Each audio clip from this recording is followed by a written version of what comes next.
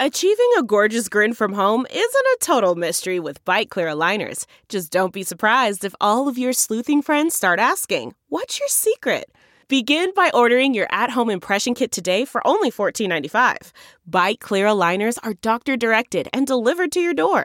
Treatment costs thousands less than braces. Plus, they offer flexible financing, accept eligible insurance, and you can pay with your HSA FSA.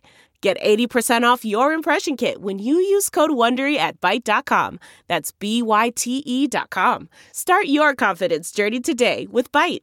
Thank you for turning to 10, your news leader. 10 News Conference with Gene Valicenti continues right now. Rhode Island's presidential primary preference is April 2nd. Rhode Island's Secretary of State Gregg Amore joins me in studio to talk about that and other things on his agenda. Mr. Secretary, thanks for coming in. Thanks for having me. You know what? Why don't we get to some dates? The first order of business, voter registration. If you want to vote, the deadline is March 3rd. Let's put that up on the screen and you talk about that. And not only registration, but if you want to change your party affiliation, that is the date to do that. So if you want to vote in the Republican primary, but you're a registered Democrat or unaffiliated voters can go in either way. But that is the deadline for changing affiliation as well. Right. We allow that we do. In this state. We and do. By the way, if you vote in one party, you can disaffiliate on the way That's out. correct. Remember to do that. We're promoting legislation that would even change that, so that if you came in unaffiliated, you'd leave unaffiliated. There'd be no form to fill out. You would show up unaffiliated and leave unaffiliated. It passed the House last year. We hope it passes the Senate this year. Well, that's interesting because now you walk out with a receipt, right? And you hope that they keep track of it. By the way, I've never had a problem. They always keep track of it, but they do give you a receipt like the dry cleaner. Yeah, we think it encourages people to vote. They don't. Some people don't want to be associated with the Democrats or the Republicans, so they have this opportunity to do that and feel good about the fact that they're leaving the way they came in, unaffiliated. Yeah. Now, so deadline. To register March 3rd, mail-in ballot application deadline March 12th. They can put that up on again. We'll put the dates on and help the people through this. March 12th. March 12th. And you can apply for that through our office at vote.ri.gov. Yep. Online, you put your ID number in and you can apply for the ballot. Or you can do it by mail on a traditional form that you can download from our website. Or you can go to your local city or town hall canvassing department and do it that way. Okay. All of this is leading up to the presidential primary, Republican primary, Democrat primary. Put that date up. That is coming up when, Mr. Secretary? April 2nd, but there's early voting that precedes that, in-person early voting at the city and town halls, and that starts on March 13th. Okay, now that is, that's convenient for some people, controversial for others. This is where you can go to your town hall, your city hall. Correct. They'll take your ballot, you're done. Correct. And how much earlier can you go now? Yeah, so it's 20 days in total, but it's not 20 actual days. So you can go Monday through Friday to your city or town hall during regular business hours. Some cities and towns, and they'll advertise this soon, will be open on one of those Saturdays. I would guess less for the presidential preference primary because there'll be a lower turnout for this. Right. Now, in the Republicans, some people have dropped out. How many names on the ballot, if you happen to know? Yeah, there are 5. So none of the candidates that dropped out met the deadline to withdraw from the race in Rhode Island, so they're all on there. All the big names are on there. Trump, Haley, Ramaswamy, Christie, DeSantis, they're all on the ballot. And if you vote for Ramaswamy, does that vote count, even though he's dropped out? What do you do with that? Yeah, that's the nature of this process. Yeah. That's why some of the folks are pushing for ranked choice voting, at least in presidential preference primaries, so that you'd have your vote would count nonetheless. But some people will vote for all of these candidates, but they didn't meet the deadline. They're on the ballot. And on the Democrat side, well, that's your party. Just 2, President Biden and then Dean Phillips. Right, Dean Phillips. The independent candidates will go through this process in June to access the ballot. So they'll do the nomination papers in June. People like Robert F. Kennedy Jr. Right. Now, you handle the elections as the Secretary of State, but so does the Board of Elections. Right. Now, I know the difference, but those joining us may not. So explain your role quickly and then the Board of Elections role. Sure. We're tasked with maintaining the voter registration rolls. So that's our primary objective. And then we are the advertising agency for elections, right? We get the public information out there to make sure the folks know these dates, and you're helping with that today. Right. The board does the actual election. So when elections occur, early voting and then beyond, the board is in charge of that because you don't want a politician counting votes or determining who can and can't be on a ballot based on disputes. Right. And the board has the machines. They do. In their possession. They do. Now, you mentioned the voter rolls. There's always been jokes about people in cemeteries voting. In fact, it's not a joke anymore because we saw dead people were on Sabina Matos's election papers. Were you very disturbed by that? Sure. As the Secretary of State, forget that you're a politician, you're a Democrat, she's in your party. I speak as the Secretary of State. Sure. And I think I was one of the first to come out and say that the board should review those signatures in real time, not wait for the challenge process. And we've promoted legislation that will force the board to do that, and we think we have a good chance of getting that passed. I think what was not reported during that process is all of those deceased folks' names, they were not on our voter rolls. So they would have been crossed off those lists regardless. They were not listed as a Rhode Island voter at that time. They were marked as deceased. And that's good news for our voter rolls process, but obviously forgery is unacceptable. What are you doing to maintain those rolls? For example, people move from town to town, they don't switch. People move from state to state, they don't switch. They don't. Sure. It's something you never get around to doing. So we're part of ERIC, which is a almost nationwide system where we compare data from other states. We also get the data from the Social Security Administration, et cetera, and we try to make those updates in real time. Also, any elections mail that is sent, that is returned, we can put that voter on the inactive list. At the beginning of our administration, we removed 60,000 plus voters from our rolls based on the fact that we had sent applications, mail ballot applications, to every registered Rhode Island voter. When those came back undeliverable, we pulled those people off after 2 federal election cycles. We continue to send out that elections mail to make sure these ballots are these rolls are clean. Okay, you know, the early voting mail-in ballots, they say that favors the Democrats. We've seen that it has favored the Democrats in Rhode Island. Yeah, they've embraced it. Aaron Gukian, the Republican, he beat Sabina Matos day of voting. He did. Helena Folks in the primary beat Governor McKee day of voting.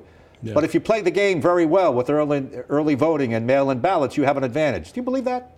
Sure. And I, as a former baseball player and coach, I know that 5 runs in the first inning is the same as 5 runs in the 9th inning. And I think Republicans, if you look back on history, Republicans used mail ballot voting much more than Democrats prior to 2020. Republican Party has embraced mail ballot use this time around. The standard bearer has not, but the apparatus has. Well, how about as a baseball player, we all play on the same field, a level playing field. Yeah. Why don't we all just show up election day and we vote? And if you need a mail-in ballot because you're traveling to Europe or you're having surgery that day, then you get one. Yeah. But you don't just get to show up 20 days before and give me a mail-in ballot because I want one, and then you have to worry about ballot harvesting. You know that goes on too. So we're focused on 2 things, right? We want secure elections for sure, but we also want accessibility. And we want to make sure that folks that do not have traditional schedules, maybe a single mom who's trying to get her kids to daycare, back to work, that she has that access to the ballot at any time. And it's a safe process. The early voting period is exactly the same. Now, it's buyer beware. If you decide to vote for someone in the first day of early voting, that person may not be on the ballot for obvious reasons. We saw that in the CD1 race. Right. Or something may have happened in the process. You have to know that going in. That's a personal responsibility that you have as an early voter. But we want accessibility to be equal with security. All right. And now, speaking of security, mail-in ballots, you know there's something called ballot harvesting. Yeah. It's real. Yeah. Party operatives go around and collect the ballots in nursing homes and places like that and say, give me that, I'll mail it for you, I'll take care of it. I don't think that's a good system, do you? So I think some states have outlawed that. They don't allow ballot harvesting. Yeah, or there's limits. Yeah. Right. Connecticut, I think it's a 10 limit, and there's... Oh, look what happened in Connecticut. Designate people. Look what happened in Bridgeport. Sure. That's against the law. Now, I would say this, that those ballots are sealed and the signature verification process still goes on. Yep. And those ballots are connected to barcodes that are checked, cross-checked as they come in. So those are voted ballots. I mean, that's because they've been gathered doesn't mean they're not legitimate ballots. But look, we want to make sure people have confidence in the election system, and we're engaged in a series of town halls on Saturday mornings all over the state, asking people to come in and ask us questions and give them answers. I would say that most folks who deliver their ballot do so in a way that is secure. They give it to the mailman, they drop it in a drop box, or they're giving it to a family member. And so I think that's okay. We want to make sure that those that do not have the ability to mail something do have an option for someone to deliver that ballot. Would you discourage somebody giving their ballot to a campaign operative and saying, I'll take care of that, don't worry, give that to me? So I think one of the great parts... I don't mind a relative taking it, someone you trust, some people but that's not always the case. And that's not what ballot harvesting is. And I think you would have to designate specific people. But I think one of the key parts of the Let Rhode Island Vote legislation was to remove the witness and notary from that ballot envelope. Yes. And that's a good thing because campaigns were paying notaries to sign those envelopes, and that put them in the room with the candidate. We want to preserve the private vote for sure, and to hand your ballot to someone is different than having that person influence the ballot. All right. By the way, do you support this move to allow a 17-year-old teenager to vote in the upcoming primary, which would be in April, provided they're going to turn 18 by Election Day in November? You think that's a good idea? I don't only support it. I sponsored the bill in the House of Representatives. Yeah, it would align us with 20 other. That's how far back you're going with this. It would align us with 20 other states and the District of Columbia. And those states are red, blue, and purple. And it allows that young person to be involved in the entire process. They get to choose the person who will be in the general election. So it enhances the entire process rather than just a piece of it. You know, in Rhode Island, it's about 2,000 voters, Gene. You have children. I do. Right? Some people, they say 17, that's pretty young. You would entrust a 17-year-old to make a decision? Yeah, well, we entrust them to enlist in the military now. That's the old argument that goes back to when we gave it's a good argument. When we gave the vote to the and we entrust them to drive their cars around. Right. Talk to me a little bit about the process for a candidate. You know, we went through this whole thing with the Barack Obama and the birth certificate. What does a candidate have to do to get our ballot? On our ballot in Rhode Island? Do they have to show proof of U.S. citizenship, a birth certificate? So they have to attest to being a U.S. citizen.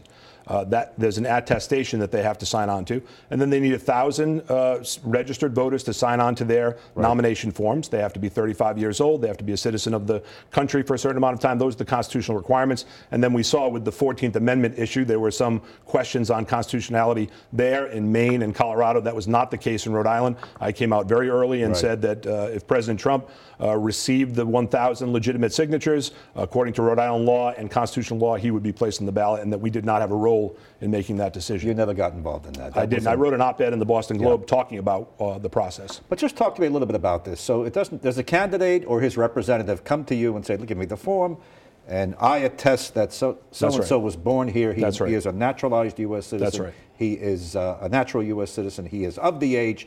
He meets the criteria. That's right. Submit it. That's right. Do you think that's secure enough? Well, I think the folks in your business make sure that's secure enough on the presidential level, for sure. Yes. I think the scrutiny is so great that we know who those candidates are. There is one candidate that filed as a Democrat and did not get placed on the ballot, and that's the reason. But this person checked off that he was not a citizen and still wanted access to the ballot. Quickly, with just about a minute left, you want millions from the state to build an archive, which would be sort of a museum, a beautiful place, put our treasures, including copies of the Declaration of Independence, other masterpieces that you have. Right. Sell it in 30 seconds, why it's good. Sure, we're already paying a significant lease to house these documents, but they're not accessible to the public. So in many states, in most states, you can go and visit the Declaration of Independence. In our case, we have letters from George Washington, 64 of them, Abraham Lincoln's request from troops signed by Abraham Lincoln, our Act of Renunciation, right, our Declaration of Independence in May. Our folks can't access them, and you know, Gene, because you were there, many hundreds of people came to see the Independent Man. We know that will be the case as well. And here's the thing. We're going to have to do this at some point because we're out of space. We're storing 4,000 boxes off-site, and we've got about 15% of these materials that are not being preserved according to best practices. So this is coming down the road. Whether we do it now or at another time, I'd say that now is the time. You have a spot in mind? We do. Right across the street from the State House on Smith Street, in front of the administration building. Right. Another location being considered is the train station location. We think that the location across from the State House on Smith Street will be the location. You see, now before we went on, I thought I've seen all the documents up at the State House in that standing case. You've seen the charter.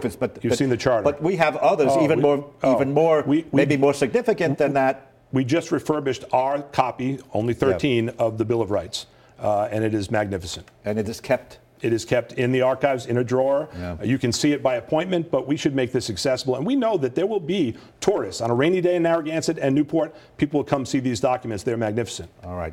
Secretary of State Gregg Amore, thanks for coming in. Good luck with the dates coming up and the election coming forward. Thank you, Gene.